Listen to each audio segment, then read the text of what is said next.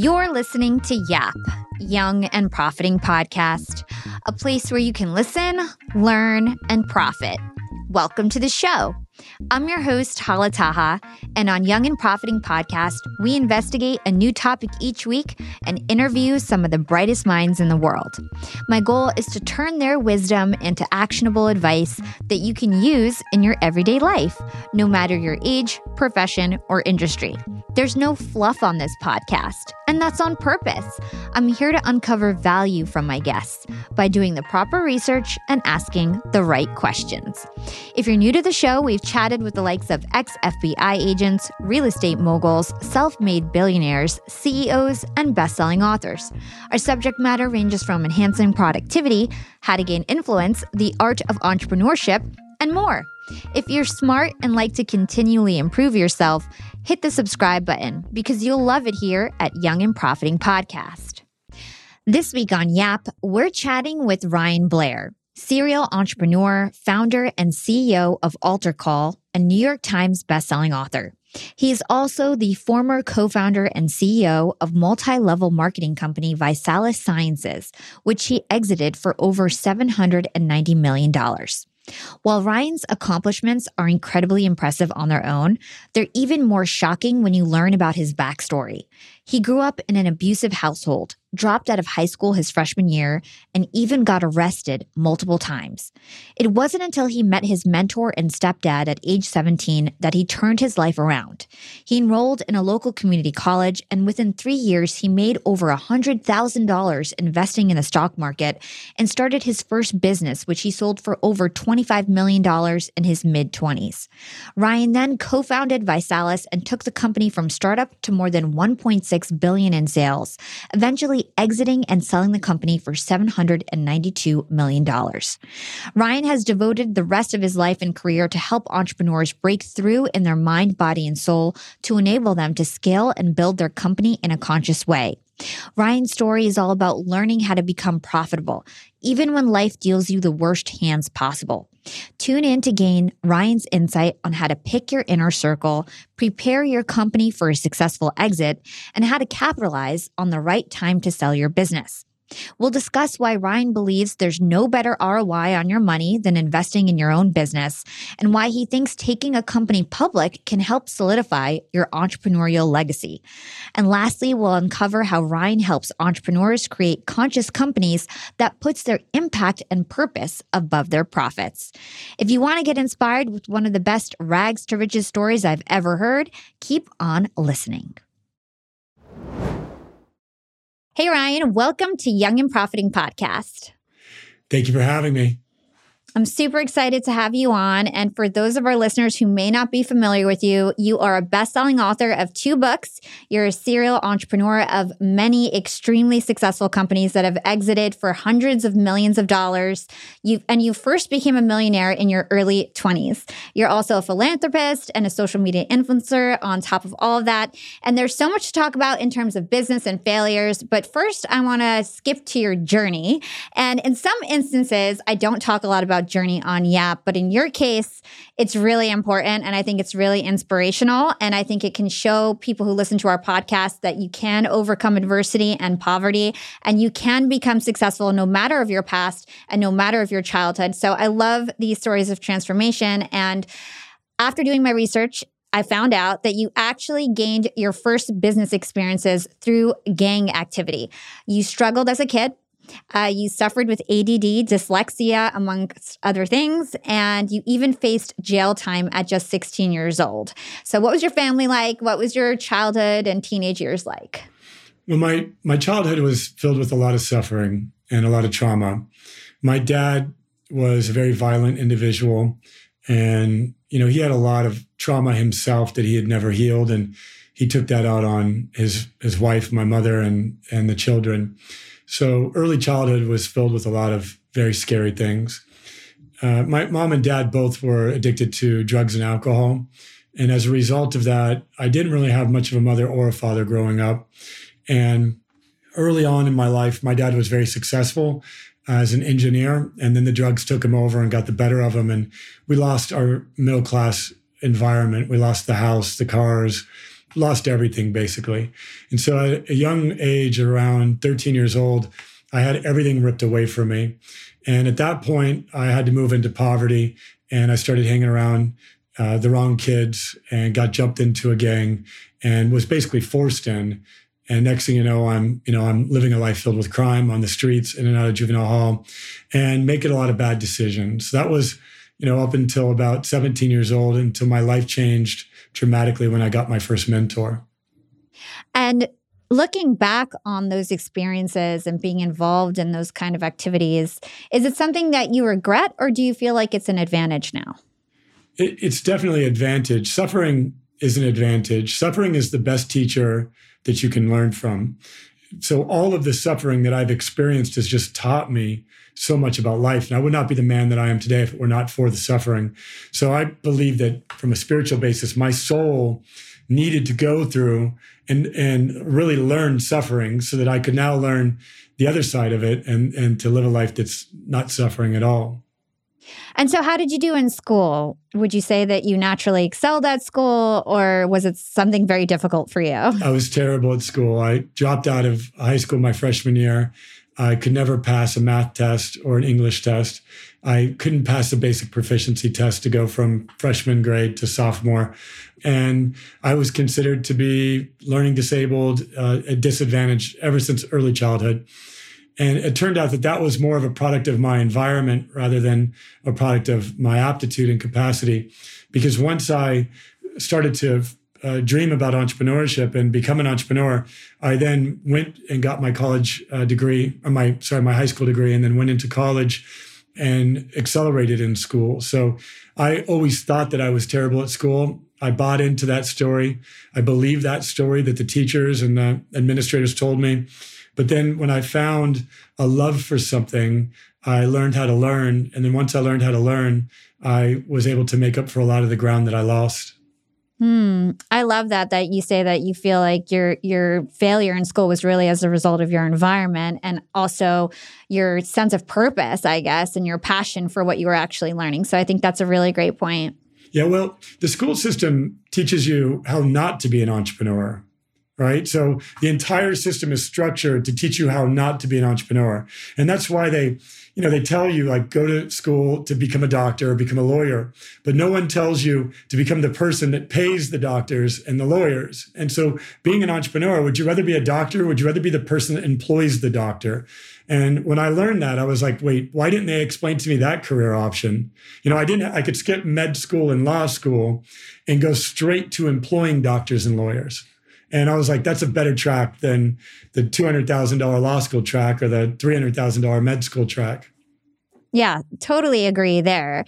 So, okay, how did you end up getting the experiences to become an entrepreneur? I know a lot about your story, and we're going to get into how you made your first million at 22 and all of that. But what were the experiences before that gave you the foundation to become the amazing entrepreneur that you ended up becoming on so early? Well, I had no choice, and I was not afraid to take risk. When you've suffered like I have, and you've been beaten up, and you've gone to jail, and you lost your dad, and your mom's an alcoholic, you understand how difficult life can be. And being an entrepreneur can be difficult, but it's not that difficult. I would tell people, like, I've been shot at. Like, I've literally had people try to take my life on a number of occasions. And when you have that degree of survival instincts and difficulty, being an entrepreneur is a cakewalk. And so the contrast of my life lended itself very well to the field of entrepreneurship. And, and so that I guess that would be the first element of it. Also, early on in life, my father would incent me through compensation. So he would give me money if I pulled weeds or cleaned his car, or he'd give me money if I got a base hit in the baseball game, or I did good in sports. And so I had instilled in me, and I love my dad very much, although, he projected a very terrible experience onto us.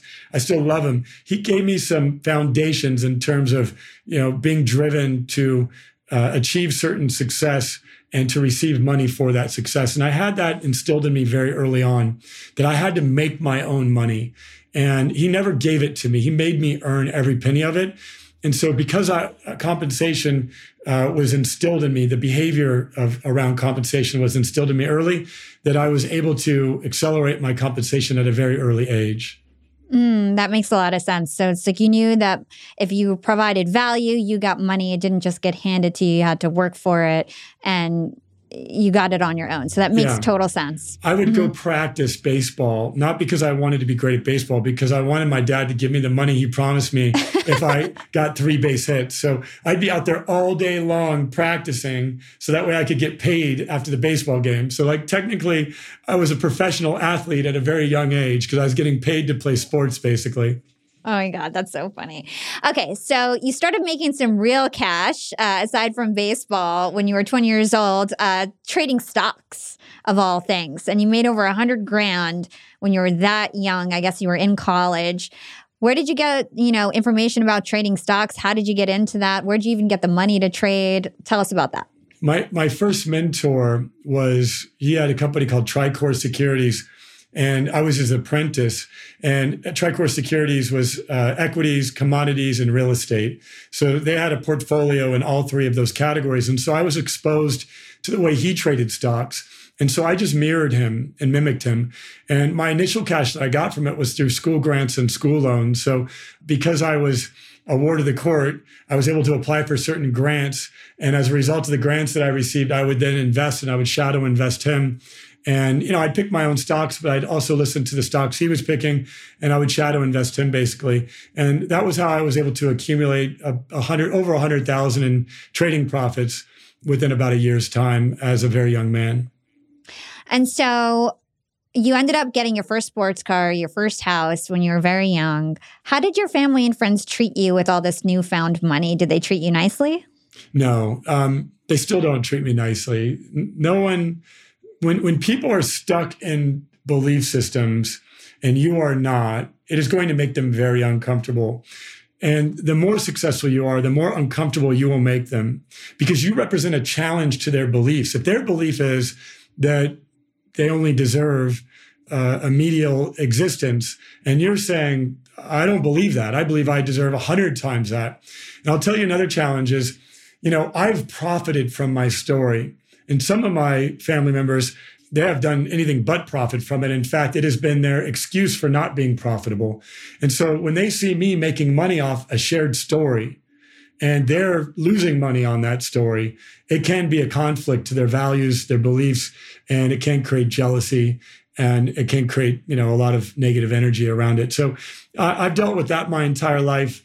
I've also dealt with that in my career, and I still deal with that. When you write books and you put yourself out there as a public figure, you're going to have to get used to people that are just going to try to tear you apart. And I've had that same experience. I'm a young entrepreneur. I have a team of 70 all around the world. And I find that my family is supportive now. The come up journey, they were not, but that my family is supportive now. But my friends, like especially my high school friends, the people that I grew up with in the same town and everything like that, they can't stand it. Like I'm on the cover of Podcast Magazine. They don't even share it. You know what I mean? Like they can't stand to see that success. And it's just funny how the closer people are to you or the more close they are to where you came from, the harder it is for them to actually support you and just like respect the hard work that you put in to get where you're at. So I can totally relate there. Well, they don't see the hard work. They don't understand it because they're not doing the hard work. And so they're suffering. If you're not fulfilling your soul's purpose and you're not extracting everything this life can give you, like you're not extracting out of life everything that it can possibly give you, you are technically going to be suffering. And those people are suffering. And so they believe that if they try to make you suffer, they'll suffer a little less. So they'll gossip about you, they'll tell lies about you, they'll criticize you because they believe by making you suffer that they suffer a little less. And in fact, it's the exact opposite. When they try to make you suffer, they actually suffer more. So how do you go about picking the people you surround yourself with now? Now, it's a little different. So I've become very skilled at identifying personality traits, and I have an intuition about where a person is at in their lives. And I attempt to surround myself with people that I can align with, that can provide value to me and that I can provide value to them. The value exchange has to be mutual for them to be a friend. Now, my colleagues, my team members, I'm looking for people that have hunger, they're driven, they're growth oriented, they're willing to make the adjustments and make the changes necessary for them to grow. Because when you're growing an organization, you can only grow to the extent that your team is growing. So if you grow your team, you by default grow your business. And so I look for people that are serious about their growth and that are willing to do whatever it takes to accelerate their growth. And I'm very particular about that in the recruiting for my team members. And then for my friends, I look for people that are going to inspire me because I know that I'm going to inspire them. I love that advice.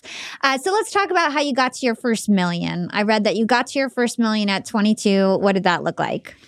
Yeah, I don't know. I started a company that was a multi-million-dollar company at 22. By the time I was 24, I'd sold it in a $25 million transaction. So what I'll tell everyone is when you start a company that is going to be valuable and you create and you put a lot of work into that, you can become a millionaire very quickly. You might not, it'll be on paper, of course. You might not receive the $1 million yet, but you can get there very quickly. So I was first a millionaire on paper. And then after a few exits and a few transactions, I then became a millionaire in cash. A lot of people don't realize the distinction between the two because there's a number of people walking around there touting that they're millionaires, but they haven't yet become a millionaire when it comes to cash in the bank or assets on hand. They're just simply a millionaire, perhaps on paper, based on the evaluation of their business or whatever it is. And you hear a lot of people saying they're billionaires using the same valuation metric. So, there's kind of a difference between when you're there in cash and when you're there in paper, but it's still a meaningful thing to be there in paper. And then the next step after you get there in paper is to figure out how to get there in cash. I got there by building a valuable company and then by exiting that company. And I've done that a number of times, but that would be the first way that I got to the millionaire status. Let's hold that thought and take a quick break with our sponsors. What's up, Yap Bam? Being an entrepreneur and working remotely definitely has its perks. And I know a lot of you listening in are in the same boat as me. But do you really take advantage of being able to work from anywhere? I know I typically don't, but thankfully this past holiday, I finally decided to make use of my work flexibility for the first time ever. My boyfriend and I decided to pack up and leave to the West Coast to spend an entire month working from home in the sun. We got a super cute bungalow in Venice Beach with a fenced backyard. The change in scenery, the fresh air, and the slower pace helped me to inspire some really cool new ideas for my business. And honestly, I'm feeling really refreshed and ready to rock in 2024. And who helped me make these remote work dreams come true? It was Airbnb. And Airbnb has come in clutch for me time and time again. Whether it's finding the perfect Airbnb home for our 3-day annual executive team get-together, or booking a vacation where my extended family can fit all in one place, Airbnb always makes it a great experience. And you know me, I'm always thinking of my latest business venture, and I've been begging my boyfriend to start hosting our place on Airbnb. And finally, we're going to start. So many of my successful friends host on Airbnb, and it's such an amazing way to generate passive income. So to start, we have a plan to start spending more time in Miami, and we'll be hosting our place to earn some extra money when we're back on the East Coast. 2024 goals, and I'll keep you updated. A lot of people don't realize that they might have an Airbnb right under their own noses. I was pretty surprised myself. You can Airbnb your place or spare room even if you're out of town for just a few days or weeks. You could do what I did and work remotely somewhere else and Airbnb your place to fund your trip. Your home might be worth more than you think. Find out how much at airbnb.com/host. That's airbnb.com/host to find out how much your home is worth. Young and profiters, it's never been a better time to be an entrepreneur. With inspiration at our fingertips and powerful tools at our disposal, the possibilities are endless. And when it comes to tools that can truly make your business grow, there's one name that always stands out: Shopify. Shopify helps you sell at every stage of your business, from the launch your online shop stage to the real store with the door stage, and even the did we just hit 1 million orders stage? And if you're in that I need to sell more with less stage, Shopify Magic is your AI superpowered sidekick, ready to whip up captivating content that converts from blog posts to product descriptions. Not to mention, Shopify also is the home of the best converting checkouts in the game, 36% better than other leading commerce platforms. Shopify turns browsers into buyers.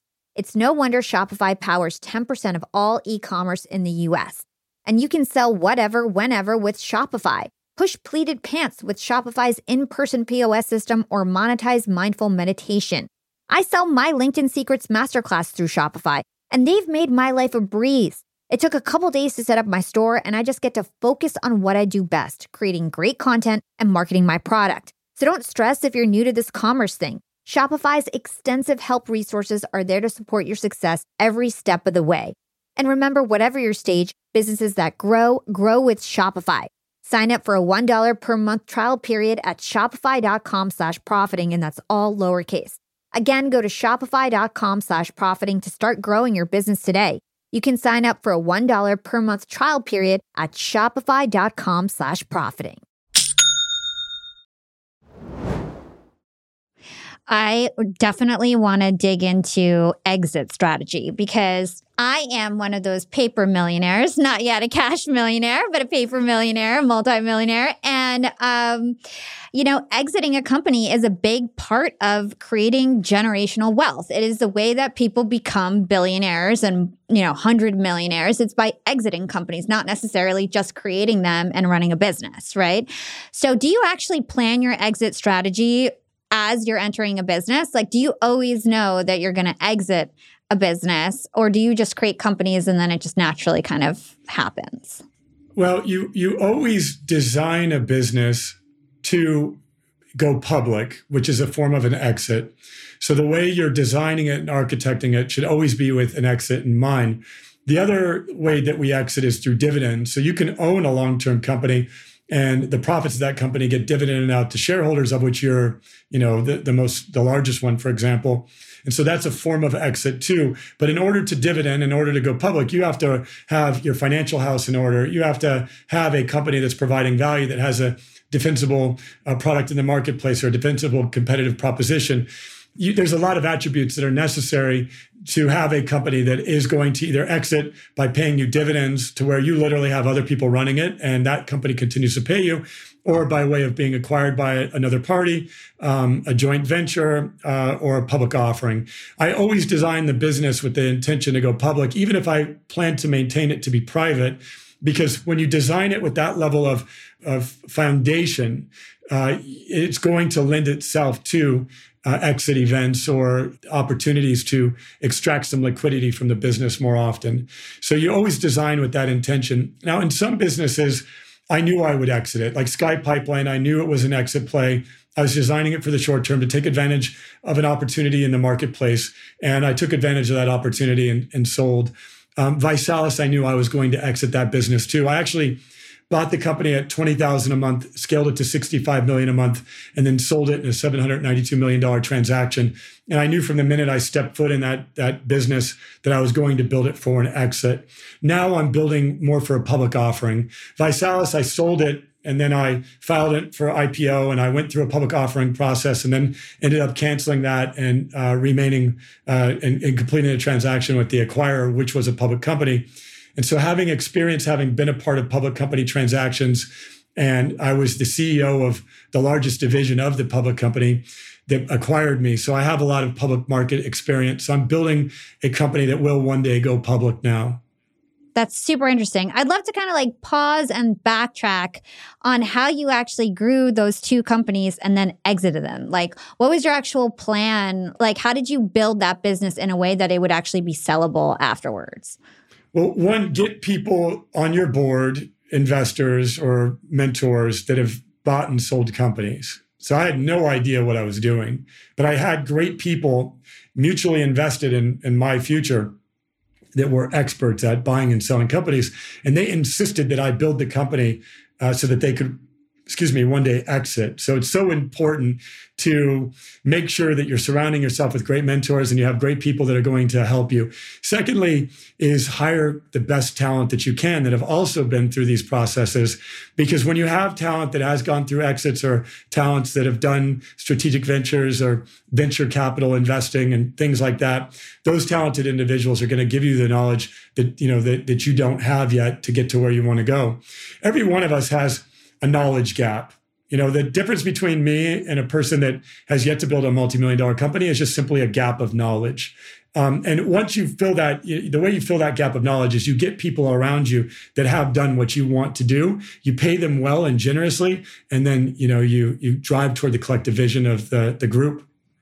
And so in your experience selling all these companies, sorry, I'm asking so many questions because a lot of people that come on my show actually don't really exit, don't have so much exiting experience, and you do. And I actually had Sharon Letcher on the show recently, and she talked a bit about this, so it's fresh on my mind. So talk to us about what were the metrics that these people were looking for when they were evaluating your business when you were trying to sell it? Yeah, it's a great question. Number one, everyone wants growth. So if you have to have a growth company that's growing revenue line, profit line, and that has a tremendous market opportunity for growth. That's what people are buying. They're buying your growth. So you want to be in a category that's growing, and you want to have a unique approach to that category that has an opportunity for growth. And then you want to build a religion in your company around growth. And so that's extremely important. The market pays for growth, and it pays a multiple for growth, which is what you're looking for. I exited at an 8 times multiple on my profits. And so that's because there was growth that was projected that was well beyond a single year's worth of profits. So your growth and your growth projections are going to be important to that. The other ratios that you have to have in alignment, and the most important one is what percentage of profit are you delivering to the bottom line of your total revenue. So in the case of Visalis, I was doing $635 million in revenue, and I did $97 million in profit that year. So I had a great revenue to profit ratio that was conducive to, a company that, could continue to invest in its growth and invest in its expansion. Now, how you get to that level of profit, there's a combination of things that you have to be able to do, but ultimately it comes down to your revenue growth and your profit growth. So your revenue growth should match your profit growth should match your revenue growth. Your profit shouldn't go down as your revenue goes up.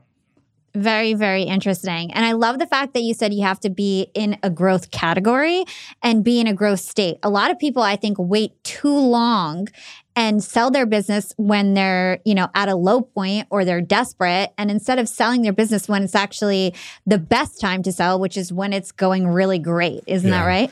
Yeah, I'm mentoring an entrepreneur right now who's about to complete a $75 million transaction to sell his business. And he's selling at the very peak. He's a young man. He's just turned 30, and he's selling right at that cusp. And part of the dilemma that we've worked through in my mentoring of him is, should he keep the business or should he sell the business? And after doing some analysis and having some deep discussions, he's selling at the perfect time. And so, timing is everything on these things. If he stuck around another year or two, he might not get $75 million for his business. He might get $7.5 million for his business. Well, can you dig deeper on that? What makes it the perfect time to sell? Well, for him, it's the amount of market share that he's captured in the marketplace and how ripe the marketplace is for his product. And so it's a timing thing. Now, you're not always going to get this right. Another entrepreneur that I helped mentor the sale of his business was a gentleman by the name of Gerard Adams, and he had a company called Elite Daily. And, they had just gotten to a place where their website had 70 million unique views happening a month, and then they sold it to a publicly traded company. Now, it still remains seen if they'd held on to it, could they have done something with those 70 million uniques that was beyond the 50 million that they received? They decided to sell because they were young and they wanted that cash. If I had owned the company, I wouldn't have sold because I've already made 50 million. I would have tried to hold out for 500 million, but I would have been willing to risk the 50 million. And so that's the barometer is like, how would you feel if you didn't sell and you could have made 50 million and you didn't sell and you made 5 million? Like, how would that affect you? For me, I can stomach a loss like that because I have such a broad view on risk and I can take risk. I have a lot of capability to do that. It's like if I've left billion on the table before. And so things like that, it bothers me, it teaches me, but I so believe in myself that I believe I will leverage the fact that I left $1 billion on the table to make more than that. And so I don't get too caught up in that, but some people would be devastated. Like they would never be able to live life the same way, knowing that they've left $1 billion on the table. I think this is a great segue to something that you talk about often, which is risk quotient and failure quotient. Could you explain those two concepts to us? Yeah, you just got to be good at failing. You got to love and embrace failure. Every successful company has failed its way to that success. every failure, if you view every project and every product as an experiment, and experiments fail all the time. That's what they're designed to do. But from those experiments, you're going to extract best practices, you're going to learn, and then the next time around, you're going to do it better. I equate entrepreneurship to house building. My first house that I built in the field of entrepreneurship, it wasn't that great of a house, but, it ended up being worth $25 million. And then I built another house that was worth $700 million. The third house that I'm building now, I'm 100% sure it's going to be worth something far greater than the last house that I built, because I'm taking with me into my new house all of the old house best practices, and I'm learning from and leaving behind all the failures and all the short-sightedness and challenges that I face. So, entrepreneurship is building, and building is failure. Building is learning. Building is trial and error, and you just have to get good at that. So, I really embrace failure. I look forward to the learnings from it, and I plan my experiments in a very meticulous way so that I can extract the data from it, and then I can apply the successes toward, future endeavors. And then in terms of, so you have this concept, risk quotient, failure quotient. And I think the failure quotient is when you're evaluating whether or not to do something, you think about what would happen, like what is the risk of failing? Like if I'm going to be an entrepreneur and I suck and my business tanks and I'm embarrassed with my friends and families, like weighing that risk of everything as well. Can you talk to us about that kind of decision making? Yeah. You really, the reason why my book is called Nothing to Lose is, that was the mindset that I had. I didn't fear, when I really looked at what do I really have to lose, especially for the younger audience, you really don't have anything to lose. It is critical, though, to not worry about the opinions of others in your thought process, and to realize if you're not taking the action necessary or taking the risk necessary, then it might be because you're worried too much about what other people believe. But when I realized there was no way I was going to go back to the poverty and to the gang-infested crack house that I was living in, I knew that was not an option. Then I realized I really had nothing to lose. And that's why it's so easy to take action as a younger person, because you don't have a mortgage yet. You're not paying for kids yet. You don't have kids in school and a variety of different responsibilities that prohibit you from taking action. So as an entrepreneur and a young entrepreneur, it's like you should be the most deadly entrepreneur in the marketplace, because you truly don't have anything to lose. You can get by with very little, and you can put all of your time, effort, energy, and money back into the business. And even now, as I have a small startup that's only a couple of years old, I pour every dollar that company makes back into the business. It's making millions of dollars a year. And I'm not out buying Lamborghinis and buying those things with the money. It's like, no, not a chance, because the return on investment that I receive by reinvesting that money back into the business is far greater than anything else I can spend that money on. There is no better return on investment than investing in your business and scaling your business. I definitely agree. I invest all the money that I make from sponsorships on my podcast back into my marketing and podcast agency. And it is the best decision, because what's better than investing in yourself and the business that you own? So I totally agree there. Yeah. You might, the return on investment, if you can get, if you're running advertising, for example, and you have a ROAS of 5X, like there's nothing, you can't buy Bitcoin and get a 5X ROAS in a month. You can't buy NFTs. And you can in rare circumstances, but not in a predictable, duplicatable fashion day in and day out, and get 5X your money every time you trade a Bitcoin. You're just not going to do that. But you get 5X your money if you can build a company that gets a 5 times ROAS. So, there's just no better profitability than having a return on investment strategy that has a high yield within your own company. Much better than going after this shiny object or that shiny object in the marketplace. Yeah. So I'd love to kind of pick your brain in terms of why your current company, and I think, when you're saying IPO, are you talking about AlterCall, or are you talking about a different company? Okay. AlterCall. Okay, cool. So I guess I'm wondering why you decided that company is worth an IPO versus just selling. Yeah. Well, I don't want to sell again, because I've done that. I've already done that a few times, and I have that experience. And when you sell, it's like you're selling your baby. And all of your children that are part of this company, your customers, your team members, you're like packaging them up and you're saying, okay, you have a new father. And it's really that way. And it can be terrible for some of them. And it's tough to rebuild a team again. And so I'm 44 years old. And so at this stage in my life, I'm building my last team. I'm building a team for the next 20, 30 years, however long, I decide to continue to build teams, and I'm building a last team. And so I'm building this in a way that's going to create a legacy, and so the IPO strategy is a way to create that legacy and a way to make sure that I'm able to preserve the team and continue to have a legacy that my family can participate in well beyond my active years in building businesses. Yeah. And it seems like Altar Call speaks to a mission in terms of how you want to impact the world that maybe some of your other companies didn't necessarily do. So talk to us about the mission of that company. Well, we are a conscious company. And so we are building a model of how to operate as a conscious company. And we're a coaching platform. So we coach entrepreneurs. We have a number of different people that we've taught different practices and different frameworks and curriculum and so forth that I've shared with you a little bit here. And then we deploy that into the field and we help entrepreneurs create conscious companies. The individual I was telling you about that I'm mentoring on a $75 million exit is one of our customers. And so we help them, develop and scale and build their business in a conscious way. And by conscious, I mean making an impact, seeing their business, our entrepreneurs see their business vehicles as an opportunity for them to manifest their soul's purpose in the marketplace. And so we're helping entrepreneurs make an impact, and their business vehicles are the way that they're actually achieving that. We'll be right back after a quick break from our sponsors. I want to talk to all you employers out there, and let's talk about company culture. At Yap Media, we have a super unique company culture. We are all obsessed with excellence, and we even call ourselves this really cute name, Scrappy Hustlers. We're all Scrappy Hustlers at Yap Media. And my team is growing fast. And hiring is a pain in the butt, especially if you're looking for A players that are going to roll up their sleeves. But luckily, when it comes to hiring, I no longer feel overwhelmed by the search for the perfect candidate because I use Indeed, the ultimate hiring platform. Indeed's matching engine always presents me with a pool of high-quality candidates that match my job description to a T.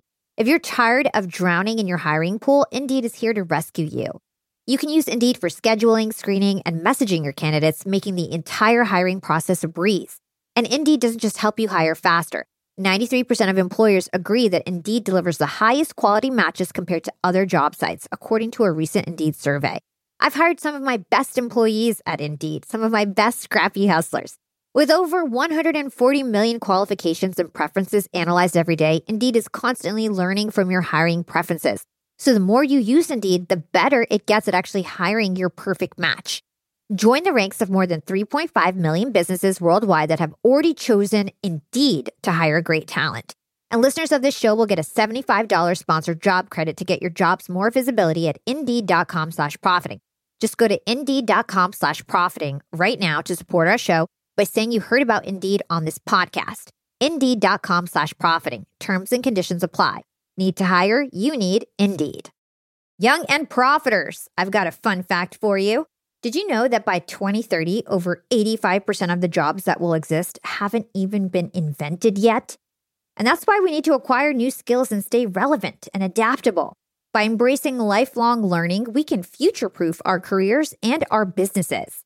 That's why you've got to check out Economist Education. Economist Education provides online executive education courses tailor-made for professionals just like us, crafted by The Economist's own editors and special experts. Economist Education courses are designed to sharpen your professional skills in key areas like data storytelling, critical thinking, sustainability, and so much more. I highly recommend checking out the Economist Education course, Business Writing and Storytelling. It's packed with valuable practical advice on how to inform and persuade through writing reports, social media, presentations, and beyond. The best part, these courses are online, flexible, and self-paced, lasting anywhere from 2 to 6 weeks. You're guided by expert tutors. You'll dive into a mix of videos, podcasts, texts, quizzes, and weekly assignments. Plus, you'll get a 3-month digital subscription to The Economist to support your learning journey. Economist Education provides access to online forums where you can network with peers around the globe. In a world where knowledge is power, Economist Education empowers you to lead the way. Economist education is an incredible way to stay ahead in business. And I've got a special offer to get you started. Get 15% off any course, only available by going to my special URL, education.economist.com/profiting, and then enter the promo code profiting at registration. This offer ends on March 31st, so don't wait. For 15% off, go now to education.economist.com/profiting and use code profiting. Again, this ends on March 31st. If you want 15% off, you've got to go to education.economist.com/profiting and use promo code profiting at registration. Young and profiters, I actually have a nasty habit of ordering way too many groceries. I'm embarrassed to say it, but I've wasted so much food in the past, and I felt really guilty about it, but now my conscience is clear with HelloFresh. Each week, I get ingredients shipped to me with step-by-step recipes. I get fresh, pre-measured ingredients that get me whipping up delicious dinners in no time. And then I reduce waste because you get exactly what you need and nothing else. I love trying new foods, and HelloFresh has over 45 recipes and more than 100 seasonal add-ons to choose from every single week. It's so much fun to pick out my meals. It's easier than ever to find something that everybody in your family will enjoy. I personally like to stick with the basics when it comes to HelloFresh. I get their meat and veggies plan. I love the options they have for that. And trust me, it's cheaper than takeout, and with pre-proportioned ingredients, you'll never waste money on excess food. And now Green Chef is owned by HelloFresh, which gives me an even wider variety of meals to choose from. There's something for everyone. I love switching between the brands, and you can enjoy both brands at a discount with me now. Skip the grocery store and save time with easy, tasty recipes delivered to your door. Go to HelloFresh.com/profitingfree and use code profitingfree for free breakfast for life. That's one breakfast item per box while subscription is active. That's free breakfast for life at HelloFresh.com/profitingfree with code profitingfree. From my understanding, there's a lot of spirituality and meditation involved. So what is kind of the intersection of that? What's the relationship between spirituality and entrepreneurship? The relationship between spirituality and entrepreneurship is to the individual entrepreneur. The entrepreneurs that we tend to attract all have their own unique faith. That's not what we're teaching. We're teaching them how to connect to their own unique specific faith, utilize the tools of meditation, breath work, mindfulness, and a variety of other modalities that we teach. So that way they can bring their best energy to their work product so they can be more decisive, have better discernment, execute with greater efficiency and productivity, and ultimately be more generous. And so we teach entrepreneurs the duality between productivity and generosity. Spirituality is an important element of our entrepreneur's success because each one that's been attracted to our movement has their own spiritual faith. We have Muslims, we have Buddhists, we have Christians. We're not specific to that. We just want them to see that this is in connection, that the work that they're doing is a calling on their life, that is connected to their higher power. And then the tools that we use to help them express that calling are the ones that I just shared, such as meditation and so forth.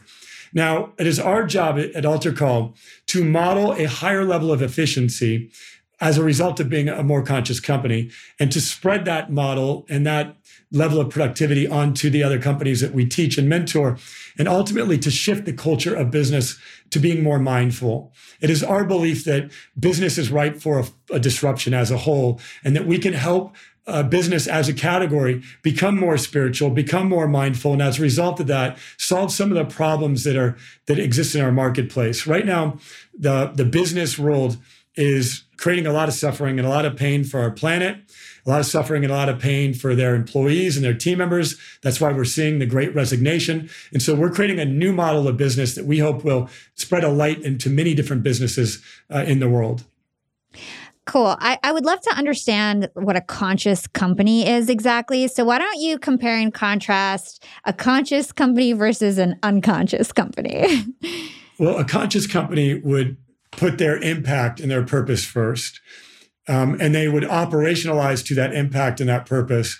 An unconscious company might put their greed first, their ego first, right? So it might be the desire of the owners, the owner to receive power. And so the company exists for the owner's power, or the company exists to profit above all else. And that might mean that they damage the environment. That might mean that they use child labor in third world countries. That might mean that the decisions that they use or that they deploy are counterproductive to a society that desperately is suffering and desperately needs to be healed. So a conscious company is building a product and a service in such a way that it's actually maximizing the impact that it can make and making the world better, making the team that they're working with better and their customers better. And they're focused on that purpose as being their highest order, as opposed to their profits or their desire for wealth or status.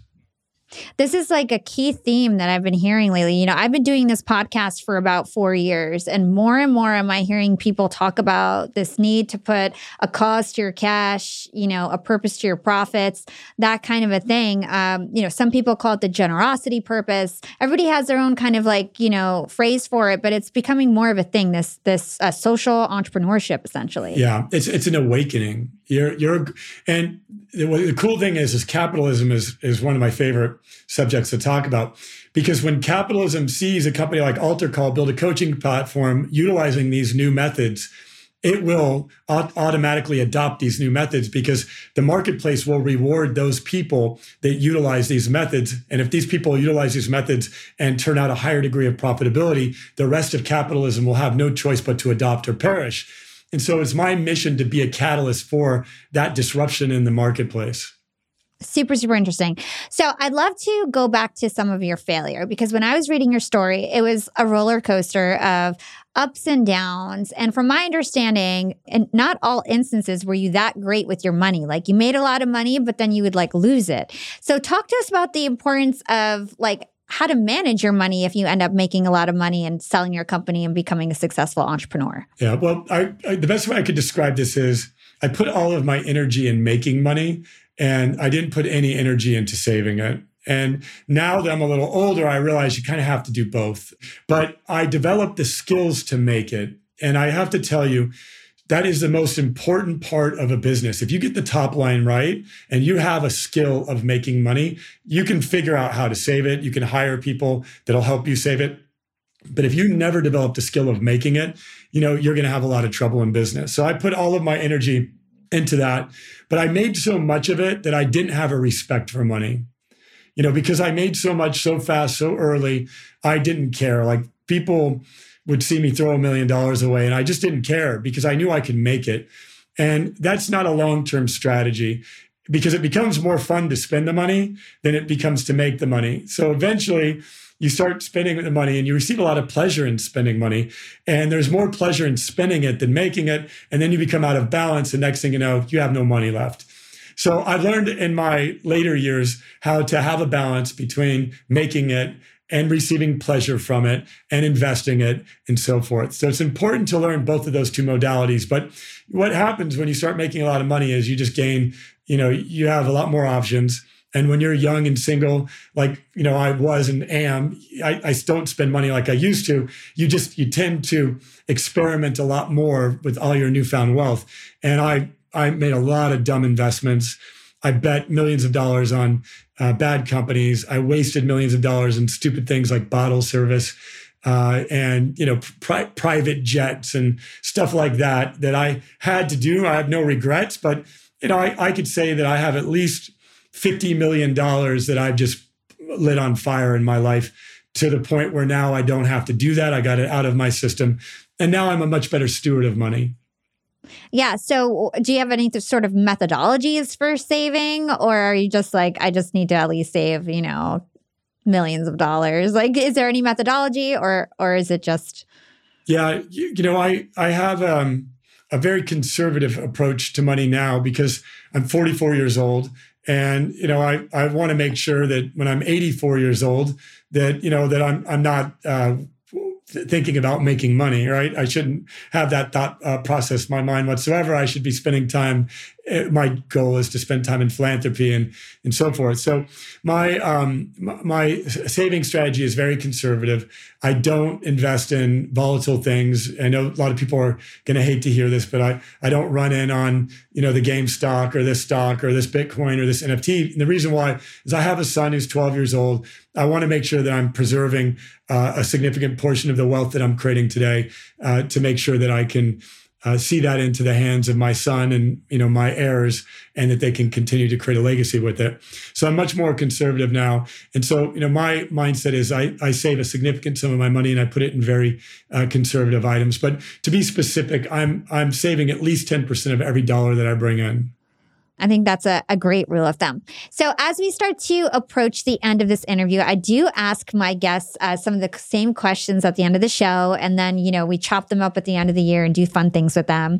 So one of the last questions I ask is, what is one actionable thing our young and profiters can do today to become more profiting tomorrow? Learn how to generate revenue, sharpen up your skills. When it comes to sales and marketing, those are the two things that drive revenue. And if you become very good at sales and marketing, the rest of everything will fall into place. I think that is really, really important. Sales and marketing, I feel like people don't realize that, especially as an entrepreneur, no matter what you do, you need to be great at sales and marketing. So that's a great tip. Okay. And what is your secret to profiting in life? I try to extract as much value out of every moment as I possibly can and every experience. I'm constantly learning. And so I look at everything that I'm doing as an opportunity to learn. Each day I reflect on what I learned the day prior, and I set my sights on what I want to learn today. They're not always the same. Sometimes I learn something I didn't expect to learn, but each day I learn. And so each day I grow. And as a result of that, I'm constantly transforming. And are you reflecting in a journal or in your head? Like, what is that practice like? For me, the contemplation is in a journal. And I jot a few notes, not too extensive for me personally, because I have a decent memory. So each day I just go back, but I spend the time contemplating. I spend at least an hour each morning in total contemplation, where I'm philosophically thinking about my experience from the day prior, what I want to let go of, what I want to carry forward, and then what I want to achieve today. I've done that enough days in a row to where I look forward to each day. Like, I literally go to sleep so excited to be able to take on the next day each day. And you can program your brain that way. You just have to do the practice that I just shared with you enough times in a row. I love that. And where can our listeners go to learn more about you and everything that you do?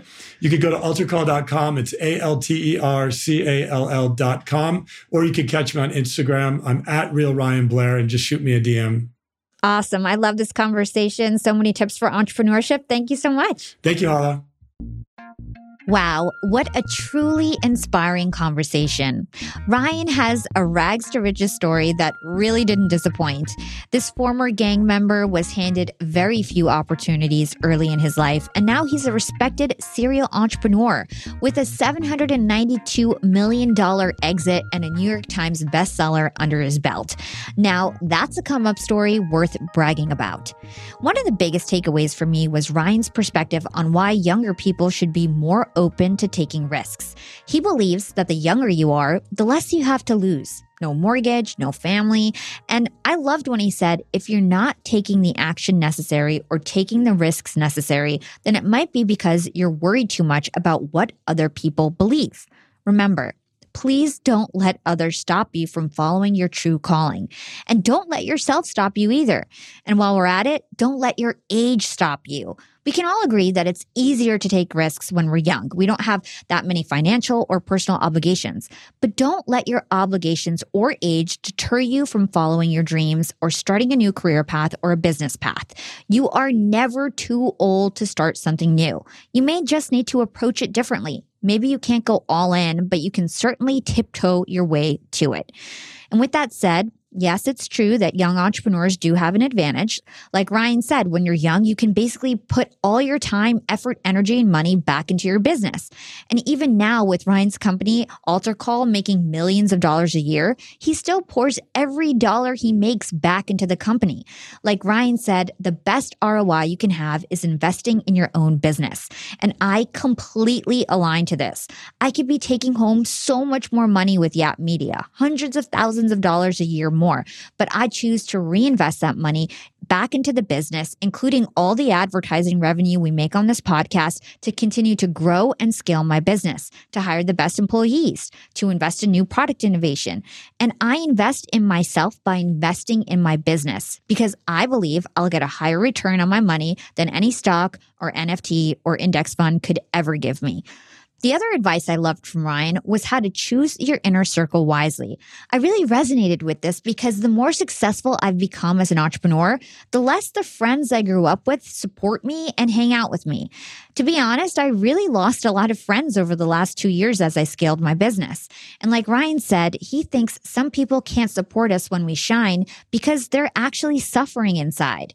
In Ryan's own words, if you're not fulfilling your soul's purpose and you're not extracting everything this life can give you, you're going to be suffering. And so these people believe that if they try to make you suffer a little, whether that's gossiping about you or not inviting you to a party or whatever it is, they'll suffer a little less. Ryan chooses to surround himself with people he can align with, that provide him value and that he can provide value too. He believes this value exchange has to be mutual. And I definitely agree. I've been actively making new friends the past couple of years that fit this model, and it's a beautiful feeling when you get to work and thrive with your best friends. My business partners are literally my best friends now, and it's such a fun way to go about life. I couldn't imagine having a more fulfilling job, and it's all because I'm in business with people that have become my best friends. The other highlight for me in this conversation was Ryan talking about how he's building his last company with AlterCall. He's building his last team, and he's building this business to create his legacy, which is why he's deciding to IPO rather than sell so he can preserve his team and create his legacy. I thought that was so unique and cool. At AlterCall, Ryan teaches entrepreneurs the duality between productivity and generosity and how to build and scale conscious businesses. A conscious company or business puts their impact and their purpose first and builds a product and a service in a way that actually makes the world better and not worse like many companies do, whether that's hurting the environment through pollution or abusing workers. This is truly an awakening right now in terms of businesses having a generosity purpose. This idea of social entrepreneurship or conscious business all share similar themes, and we've covered it quite a bit on the podcast lately with number 154 with Mark Batterson and Derek Kinney from a recent Yap Live. I like to think of conscious companies as businesses with a soul, and if you want to learn more about this topic, be sure to check out these episodes. Thanks so much for listening to Young and Profiting Podcast. If you enjoyed this episode, make sure you drop us a 5-star review on your favorite podcast platform.